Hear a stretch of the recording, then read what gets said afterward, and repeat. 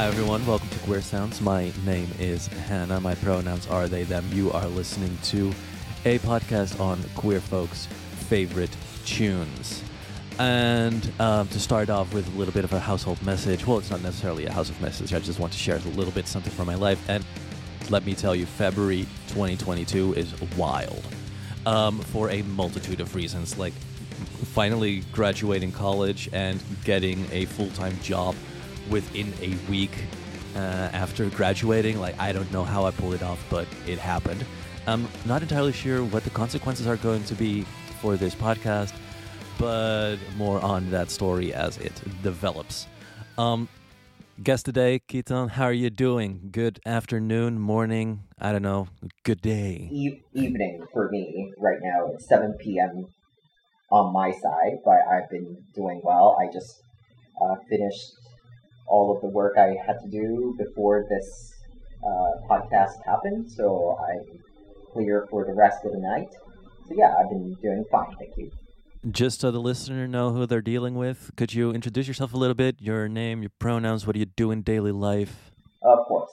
So my name is Mishima Kitan, and Mishima is my surname, and Kitan is my name.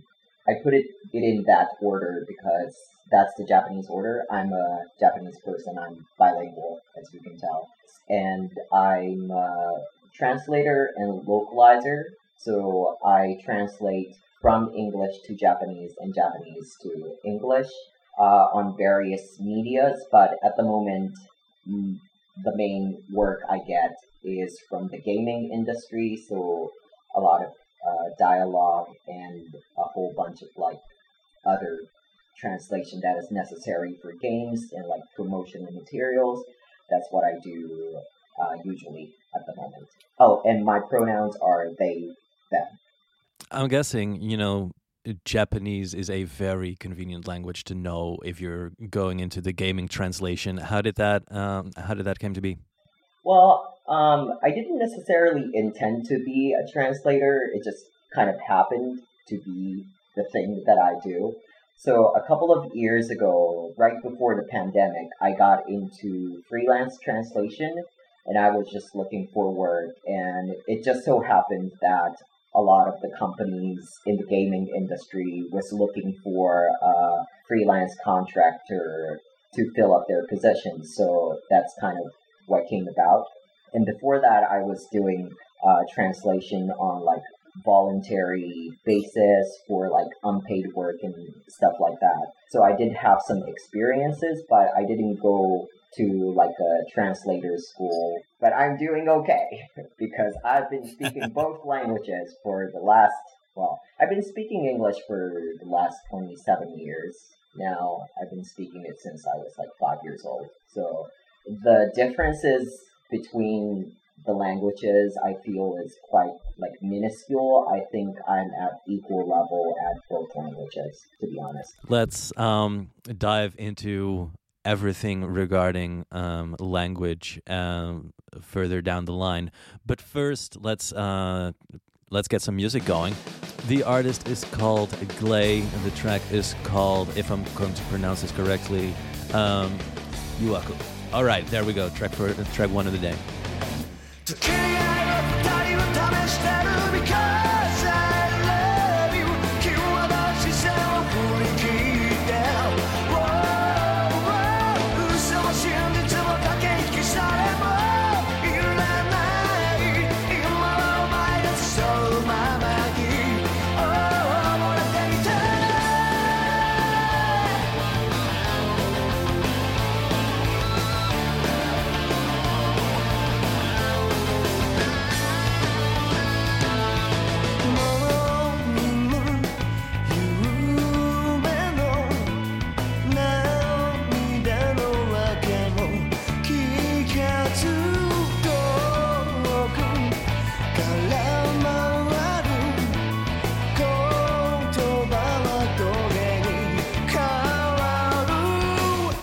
All right. A musical memory. How did you find out about this song? Well, Glay is one of the biggest rock bands in Japanese musical history, and they're still going on. But When I was 7 years old, they were really, really popular. So they were kind of the chart-topping band at the time. And this song actually was used as a part of the commercial for a brand called TDK. And TDK, at the time, we don't see it so much anymore, but TDK produced a lot of CDRs. They were like the big producers of manufacturers of that brand, and they were tying up with the band to do like a national PR thing. So this song was used as a part of the TV commercial that was all over the place at the time. And that's how I first saw it. And it was quite sensational in a sense that because yuwaku means seduction in English, so while it's not explicit, it's quite uh, like the music video and the TV commercial that they used was quite sexy in a sense. And also, the band is one of the famous visual K bands, so their appearances were, uh, they were men wearing makeup that the image of the TV commercial like vividly left a mark on my brain. And it's not just that band, but the entire like 1990s was an era where visual K bands were very popular in Japan. So Right. it was I was just exposed a lot to that kind of music.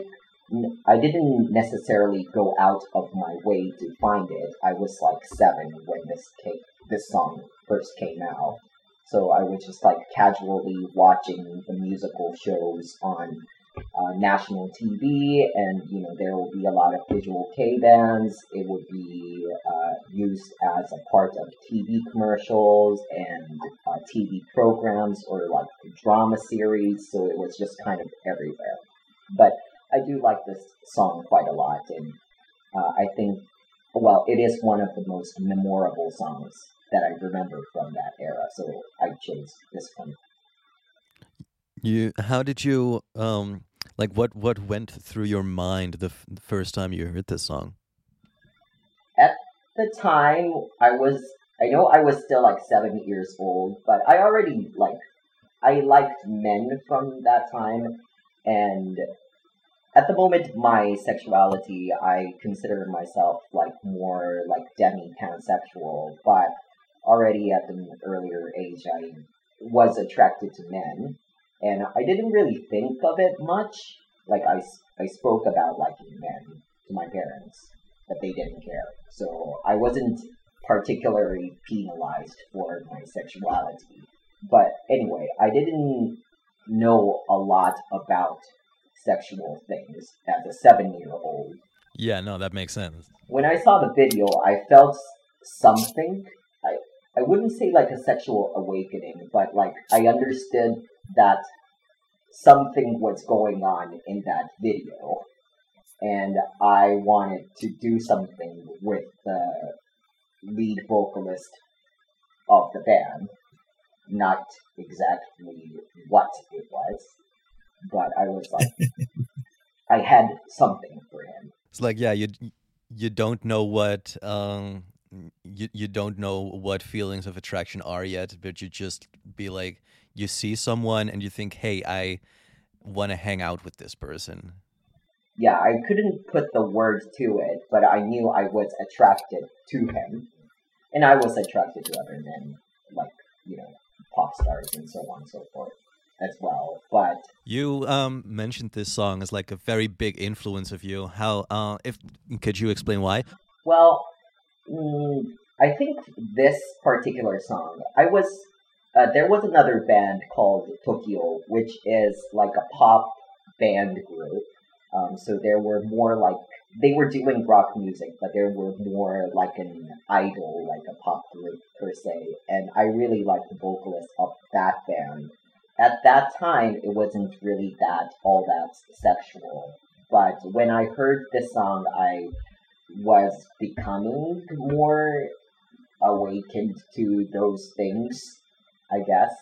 So I wouldn't say it was just this song that influenced me, but this song, like it, I clearly remember seeing it, and then it burnt something inside of my brain.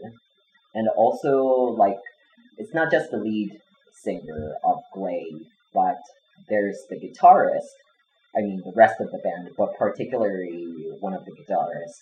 Well, there's only one guitarist, but he was very visually striking, and he's very pretty. And he's still pretty. Like, he turned 50, like, the other week, but he's still looking, pretty as he was in his 20s. I think the way in which Visual Kei bands looked, like, I didn't have a concept of what gender was, or, like, what toxic masculinity or all of those things were. I was Right. interested in makeup already at the time. I can't really remember when I became interested in makeup at the beginning, but since I was already exposed to like visual K bands and a lot of men in makeup who were very popular, and like they didn't really have their sexualities challenged in that sense because most of them are cis men and they're heterosexual, which is interesting. But anyway, like I saw them in makeup and I'm like, okay, well they're in makeup and I can also be in makeup. And it didn't feel weird to me that I would be interested in makeup. I'm just like, yeah, of course, like they're in makeup. I can try some out myself. So that's the kind of, I think, effect or influences the visual K movement had on me as a child. The term visual K, like we mentioned it several times already. Could you, for those unaware, like clarify the term? Like, could you clarify the genre a little bit? So visual K, the K is from Japanese and it means type, I suppose. So visual type or visual form.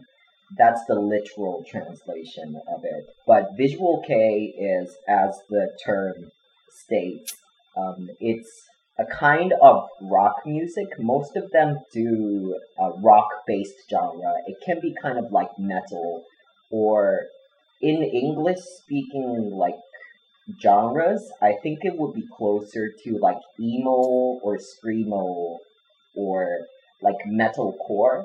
But visual K doesn't necessarily have to be just those things. It can be any form of rock-ish music. But there are also bands that will be considered visual K, but they're not doing like rock type music. They might be doing more of a like a pop song or like more EDM type of music as well. So musically, there isn't really much restriction, although there are many bands who would do rock based songs. But the most important part is that they're visually striking. So I wouldn't say I'm an expert of that genre. There are people who know much more than I do. My understanding of the genre is more just general, commonly accepted idea of that genre, but it's mostly male dominated. In fact, I don't think I have ever seen any female visual K people ever. There might be that I don't know, but all of the bands I have seen before have all been male and cis, and they're very strikingly colorful or gothic or very elaborate and flamboyant, dramatic stage performance, so on and so forth. So that is generally what visual K bands would be. As long as they're visually striking and they're doing some kind of music, they probably could be considered as visual K in Japan. Yeah, I'm kind of entertained, or I'm not entirely sure if entertained is the right word. Like, it really struck me that you compared them to like screamo and metalcore, because the first thing that I associated it with is glam rock. Like it's basically just a more emo tinted version of like Motley Crue. Like they're like, if anything, like the closest frame of reference to like American bands would be like stuff like Escape the Fate or something. But I digress. Another thing that really struck me was that those bands didn't get like their masculinity questioned in any way, because I was very into Visual K when I was like 16, 17. And then I definitely, got my masculinity questioned, rightfully so, as it turns out in the end, but that's not the point. Like, of course, if you're in high school with a bunch of 16-year-olds and you tell them you're into a very flamboyant genre called Visual K, the nickname Visual Gay is a easy one to make, and yes, that was a thing I had to deal with. Like, how come these people don't get their masculinity or like their gender or sexuality questioned at all? Because like, if we're going to compare Visual K bands to Motley Crue as well, like those people are also very flamboyant, and yet they're still known for these super masculine types, where even though they're in full makeup and tight leather pants. Like, what are your thoughts on that? Well, I would first say that like the Western culture and Japan has a different set of what masculinity is, probably because of the Visual K movement as well, and also the popularity of idol groups and so on and so forth. What is considered as masculine is a little, well, it's quite different from, say, an American masculinity or like English speaking sphere of masculinity. There are some interaction or influences from the English speaking areas, but I think one of the things is that, I mean, Japan is predominantly cis and heterosexual, so it's assumed that you're heterosexual. People assume that you are heterosexual unless you say something about it. And Motley Crue was also popular in Japan, and there was an era of like heavy metal and glam rock during the 80s and like the early 90s. So, I've seen Motley Crue before as well, some long time ago. But that's considered like a Western thing, like Western music.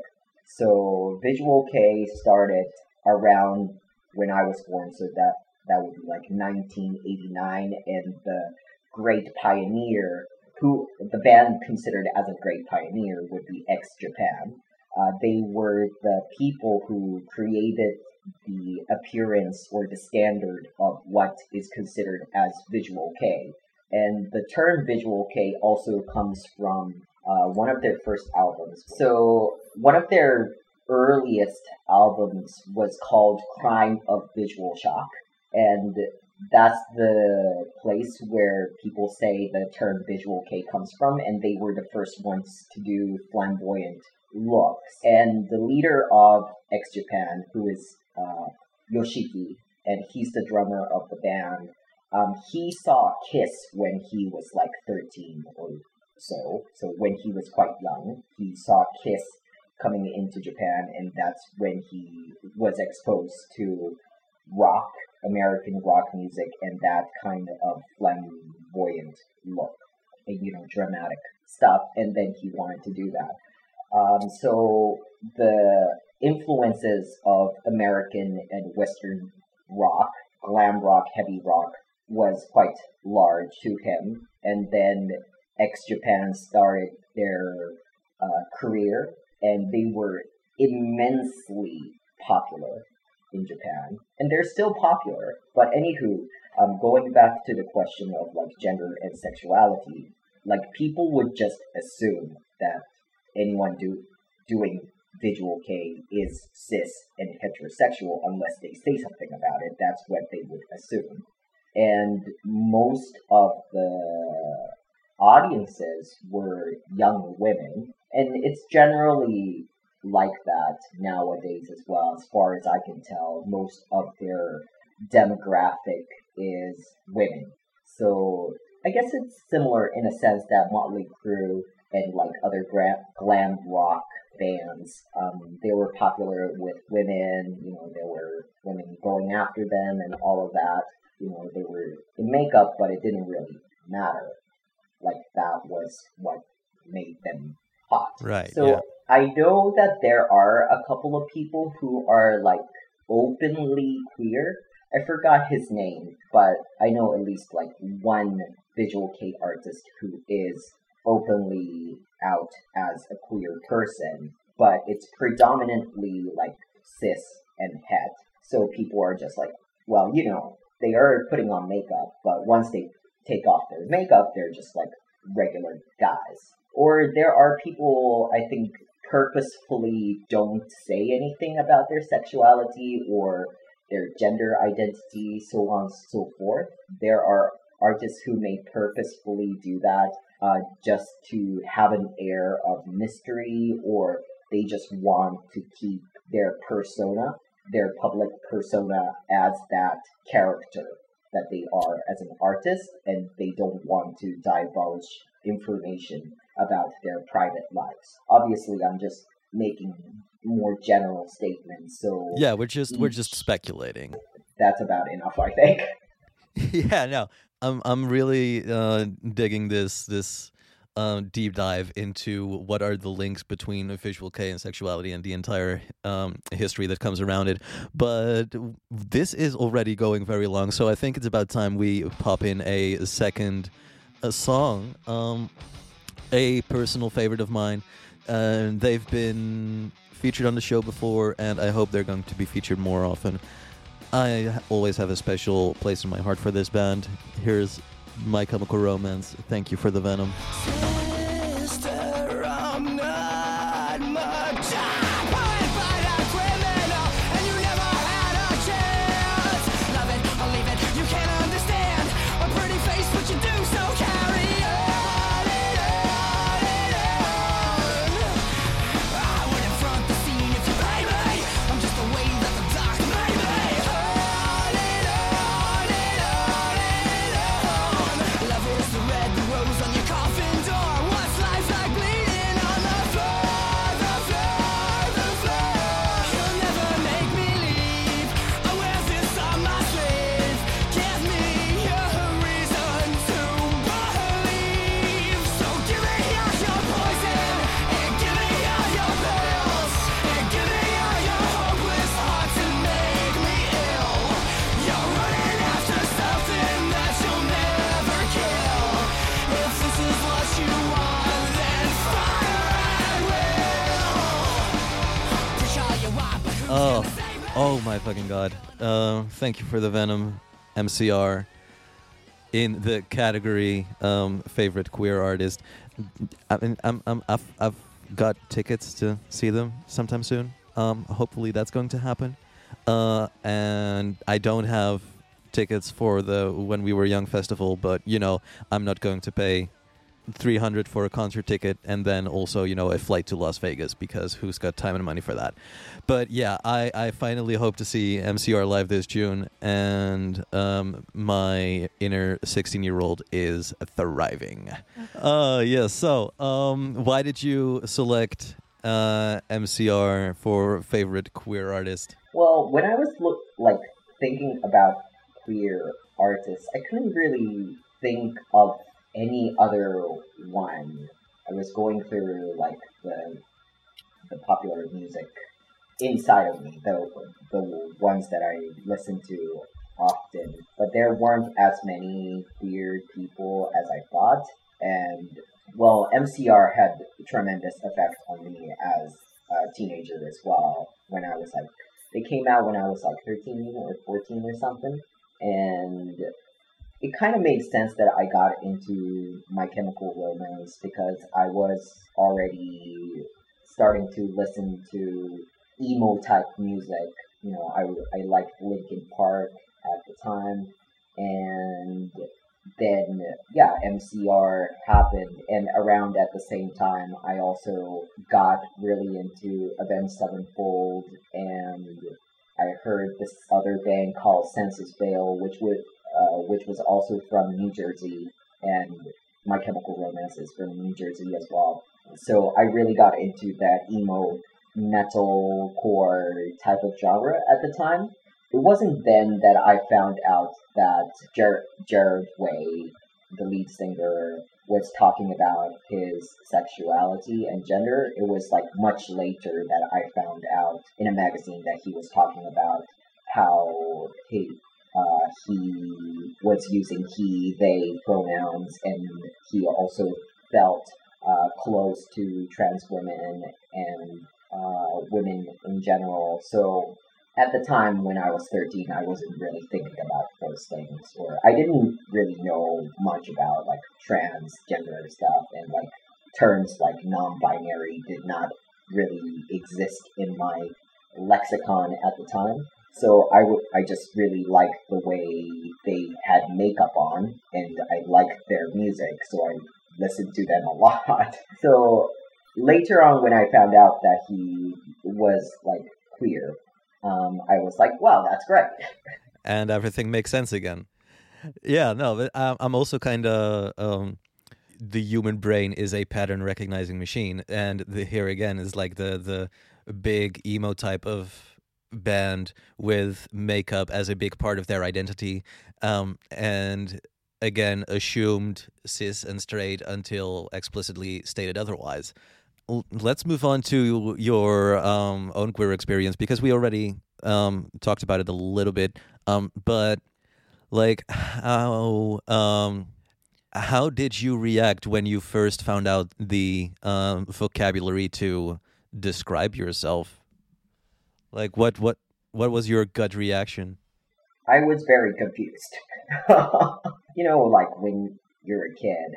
Well, when I was a kid, I didn't really think much of it, and I wasn't gender policed as much as other Japanese kids. Well, my mom told me that when I was like 5 or something, and when I was still in kindergarten, Sailor Moon was popular at the time, and it was on TV. And also, there's this Power Ranger was also popular, and I watched Sailor Moon and Power Ranger, and there was another one called Kamen Rider, which is kind of like Power Ranger, I guess, in a sense that it's for boys. There's this one hero. He's on a motorcycle and he kicks ass. When my mom told me that when I was in kindergarten, I told her that I wanted to become Sailor Moon and Kamen Rider, and I had a whole bunch of Power Ranger toys and all of those boys' toys stuff, as well as the Sailor Moon transformation stick. So my parents didn't really restrict on the things, restrict on the toys that they bought me. They were just like, well, fine. So I didn't have a lot of gender policing, so I was just like, this is me, and this is what I like. No one has a problem with it, so I'm just like, playing around on my own, doing my own stuff, and that's kind of like the overarching storyline. Well, not storyline, but like my life has been like that. I'm just doing my own thing. So when I found out about like trans stuff, I knew about like the term LGBT when I was a teenager, but I didn't really think of myself to be a part of it. Why not? What, I guess, triggered my gender questioning time was when my mom died when I was 17. That's when I started to have a lot of the questions about myself, because my mother was a quite controlling and toxic woman, and she wanted me to be a specific type of child. So while she didn't really have any gender policing stuff, comparatively to other Japanese children, what I was told from very early age was that I had to be the breadwinner of the family, and I needed to be the best at all academic things. she would not accept anything lower than A plus. So A was bad. Anything below like 90% is unacceptable to her. She would expect me to have all of my grades at around 95% at all times. So I was under quite stressful times. And I already had like depression and suicidal ideation when I was like 13. So I was trying to live up to her expectation while she was alive, and then she died suddenly when I was 17. So that's when I kind of got out of the control of my mother, and then I started to think more about my own identity and not what she wanted me to be. And that's when I realized I may be trans. I started looking on the internet about trans stuff, and I already knew about like gay people and lesbian people, and I was vocal about marriage equality because when I was a teenager, that's when the whole Prop 8 thing happened in California about like equal marriage stuff. So because I went to an American school and my teacher was quite like a social justice advocate, I kind of also became interested in social justice and equality. So I knew about gay people and lesbian people, but I didn't know much about trans people. I knew trans women existed because there's quite a lot of trans women on Japanese TV. Gay men and trans women have been like on TV, on Japanese TV since I was a child, and then they became more prevalent later on as I grew up. So I knew the existence of trans women, but I didn't know much else about them. So bring this back to the vocabulary. Like you knew the words were there. It just didn't click that you could also use them to describe yourself. Were those terms predominantly in English or in Japanese? It was in Japanese at the time. Because the media is mostly cis and het, the words that was used to describe trans women and gay men were homophobic and transphobic. So I don't want to use those words right now. Like the word trans women, which is toransujose in Japanese, has become in use in Japanese like of recent times. And by recent times, I guess like the last 20 years. But Japan has I think we're like 30 to 40 years back in time in terms of like LGBTQ rights, and the public understanding of gender and sexuality is not as progressing as Western countries, I would say, comparatively. So, yeah, I was only able to find out about like trans information and like information about sexualities and gender identities only because I spoke English. And there was like barely any information in Japanese, and that's the reason why I had access to a computer and internet, so I used my English ability to start looking up at LGBTQ stuff, and then found a lot on the English speaking side of the internet, and that's where I was able to kind of formulate my ideas of gender and sexuality in the English speaking sense. So yeah, and then I found out about it, and then I was confused for a while. A lot of other things were going on in my life at the time, and I had to deal with my mother dying. And so it was chaotic for a long while. And I didn't really, I used the word trans when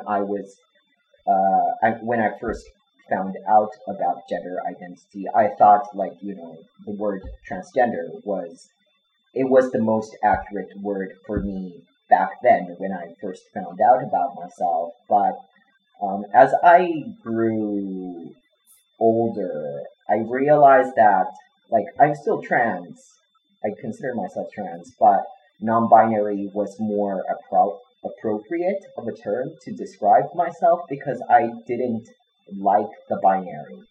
I got older and I understood the concepts of the binary within society, and I just reject that idea.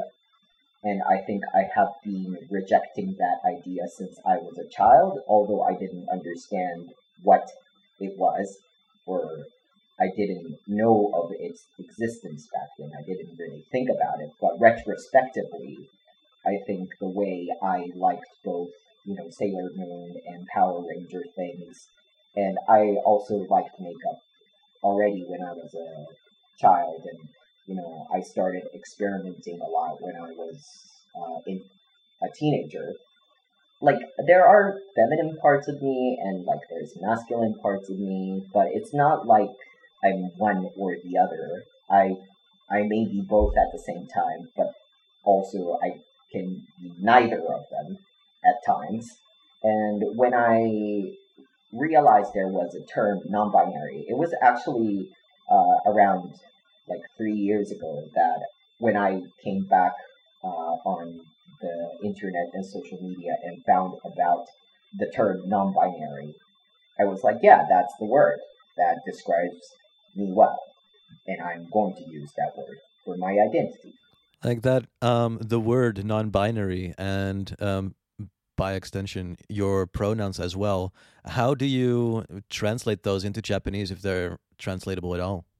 So non-binary is just non-binary in Japanese. But there is also a specific other Japanese term called X-gender, which probably comes from like FTX or MTX, male to X or female to X.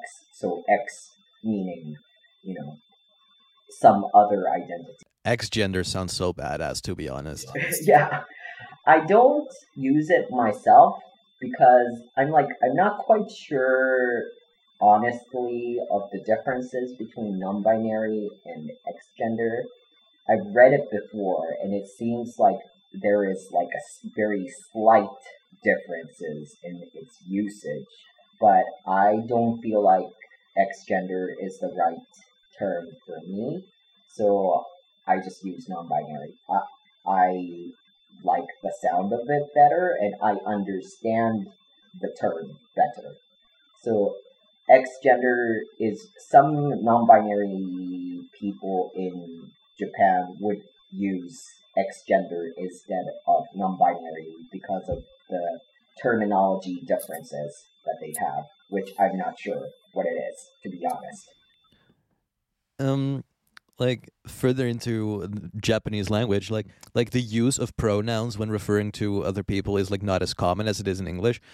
What do you hope the future to be when it comes to like the visibility of like non-binary people in such a cis-normative society? Well, I would hope that at the moment, I think Japanese works in a sense that we don't use a lot of pronouns as much as English. However, I do hope that variations of the pronouns. So at the moment, Japan is at the stage, or Japanese is at the stage of creation of neo pronouns from already existing pronouns.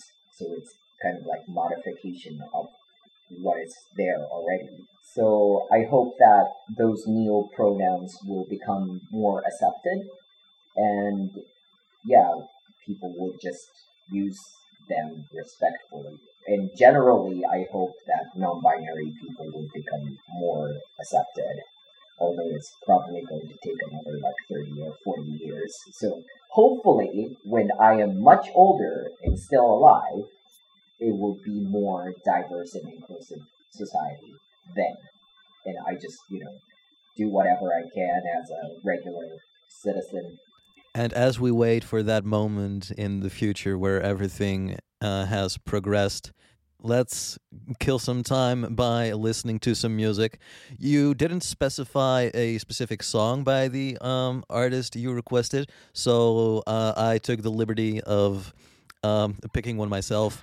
In the category Best Concert Experience, here's Bad Country by Avenged Sevenfold.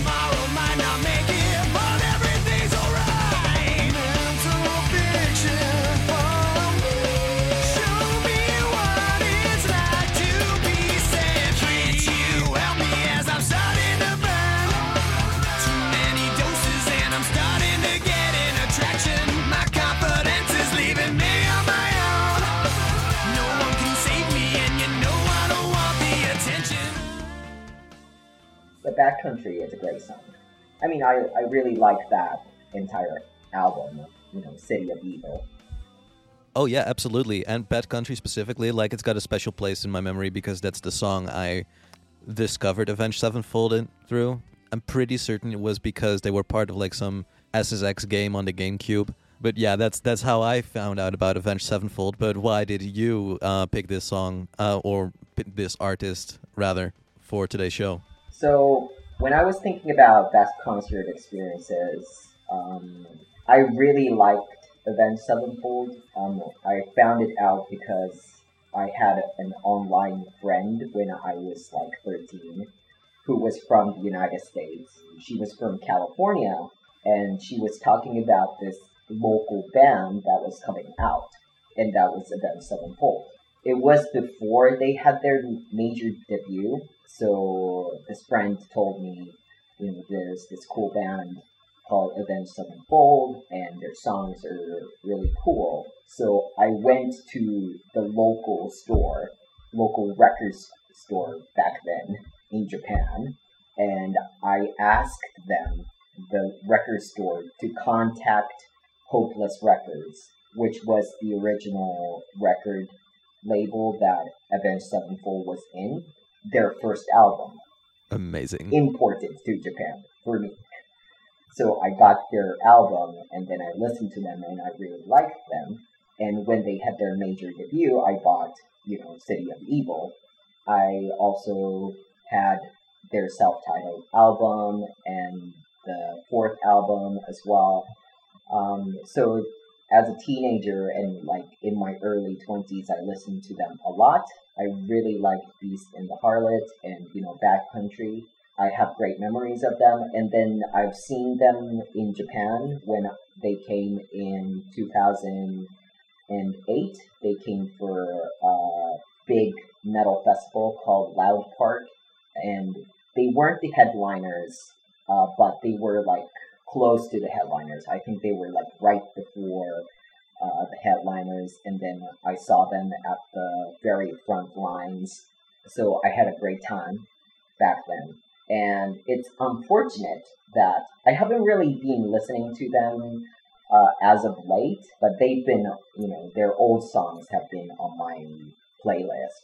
But I recently found out that they started doing NFTs, and that's when I deleted all of their songs off of my playlist because I am morally against NFTs and I cannot support that.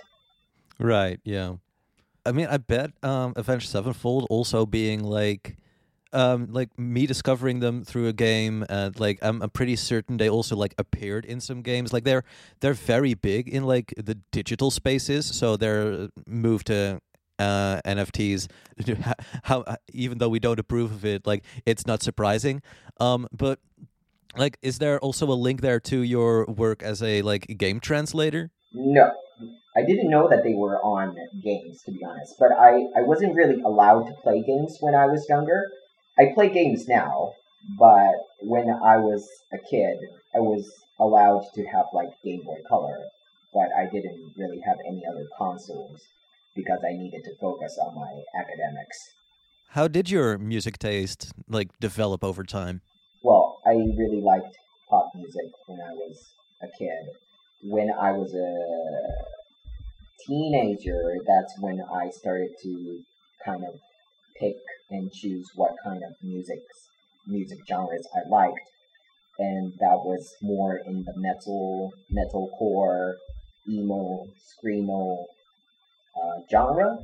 But before that, I was listening to like Backstreet Boys. I really, really liked Backstreet Boys when I was Oh like, my God, same. I love Backstreet Boys. and I had like their first. Well, I had, yeah, I bought all of their albums back then. So I had all of their albums until like Greatest Hits Chapter One, and I also liked Britney Spears, of course. So I had her album and Christina Aguilera. So American pop music had a great influence on me, and I still like those bands. I mean, artists, but I really got into the metalcore, emo, screamo, and death metal, and all of those metal genres, as well as like American pop punk and punk music in general at when I was like 13, 14. How did that shift happen? How did you find out about those bands? Did you just go look up on the internet? Were it just friends who tipped them off? MTV in Japan is not only like American music, it did air some Japanese popular music as well, but because it's MTV, there was a lot of American music program that was being translated a bit late, a year or two late. So, but music wise, like a lot of the music videos were being played, and like I also had the internet, so I was looking up what was popular in the United States, and I found out about Linkin Park when One Step Closer came out, and Evanescence when Bring Me to Life came out. I knew that from looking up at like the American Yahoo website. The internet played a huge role in finding those music, and then from there, I started looking at Western music magazines that was available in Japan, and a lot of the American and European bands also. A lot of the European metal bands came to Japan a lot as well. So yeah, I started looking at heavy metal magazines in Japan, and then finding out about new albums that were coming out, and also use the internet to look for more bands that might suit my taste, and that's kind of how I gathered music. Specifically, when with the music we've been talking about today, it's a lot of music you discovered in like your teens. But we're at least another 10 years further down the line. I don't know exactly how old you are, and it doesn't really matter. But my guess is you're not your teens anymore. So how would you describe your taste of music today? At the moment, I don't really go out of my way to find new music anymore. I was really into that when I was younger, but what I do right now, it's like I go to like the what's hot in metal on like YouTube or something, and from time to time I will check out what like the bands I liked before are doing, and then listening to a lot of old pop music, I guess, kind of reminiscing the teenage time. So yeah. especially when it comes to music. Do you think you're a nostalgic person? Yeah, I think right now I'm referring back to a lot of the things I listened to when I was a teenager. And from time to time, I would listen to new music or just play new playlist. And sometimes, I'm on Twitter a lot. So I know of popular music when they go viral. And if that music happens to be like the kind of music I like, then I'll just listen to the entire album of that specific artist. Before we wrap up, we've got one more song to play, being a song called Utsusemi by Kiryu. What made you pick this for your final song? So as for recent discovery, I found out this band from a Japanese TV show that I was watching last year, and it was actually about Visual K, and they were featuring a lot of new bands and like underground bands, and Kiryu is a popular band in Japan, I would say, but I didn't know about them. And then I heard one of their new songs on that TV program, and I was like, I like that. So I started looking into their other songs, and then this particular song called Utsusemi, I really liked the way it sounded. So I was like, yes, I really, really dig it. And then they became like #1 band that I was streaming last year. So yeah, I have a specific playlist of all the songs I like from them. But this particular song, when I first found out, I'm the kind of person who, like, if I like a song, I would listen to just that song for like hundreds of times for days, and I can't stop doing it. So like I would listen to it until I know all of the lyrics. So I was probably like listening to this song for like about 5 days or like a week for every day. And I was like, yeah, I really, really like this song. So yes, that's why I picked it for the recent discovery. All right, let's have a listen. But first, I want to thank you all again for tuning in. Of course, I want to thank Kitan for coming on the show. And I want to leave you all with the standard sign-off. So if you want to support this show financially, you can do so by going through patreon.com/queersounds. There you can get access to the Queer Sounds Discord. You can get a set of Queer Sound stickers. You can overrule any guest by getting your music on the show if you feel so inclined. If you're not a payment per episode type of person, but you just want to do a single donation, you can do so through buymeacoffee.com/queersounds. Yeah, with that, that's about it, I think. Oh, no, wait, the socials, yes. At Queer Sounds Pod on Twitter, Instagram, and Tumblr. For now, I'm going to play one last song for you. Here it is Kiryu with the track Utsusemi. Thanks again for listening.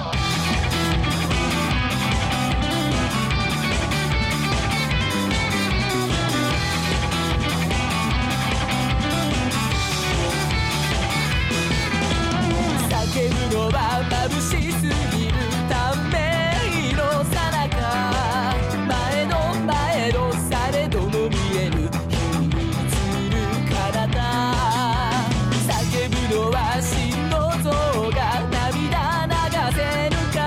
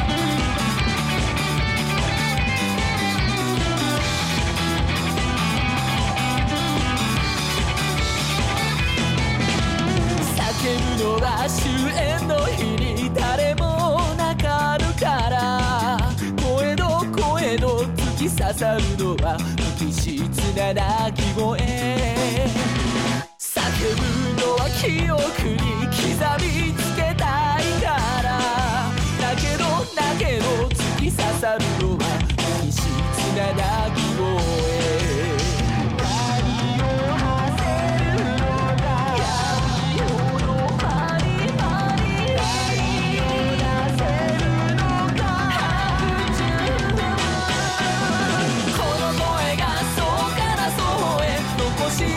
それは獅子だと夢に舞い夢に歌えば咲き誇る花、この羽が3から3へ残したそれは獅子だと、礼を言い礼をなすなら咲き誇る花。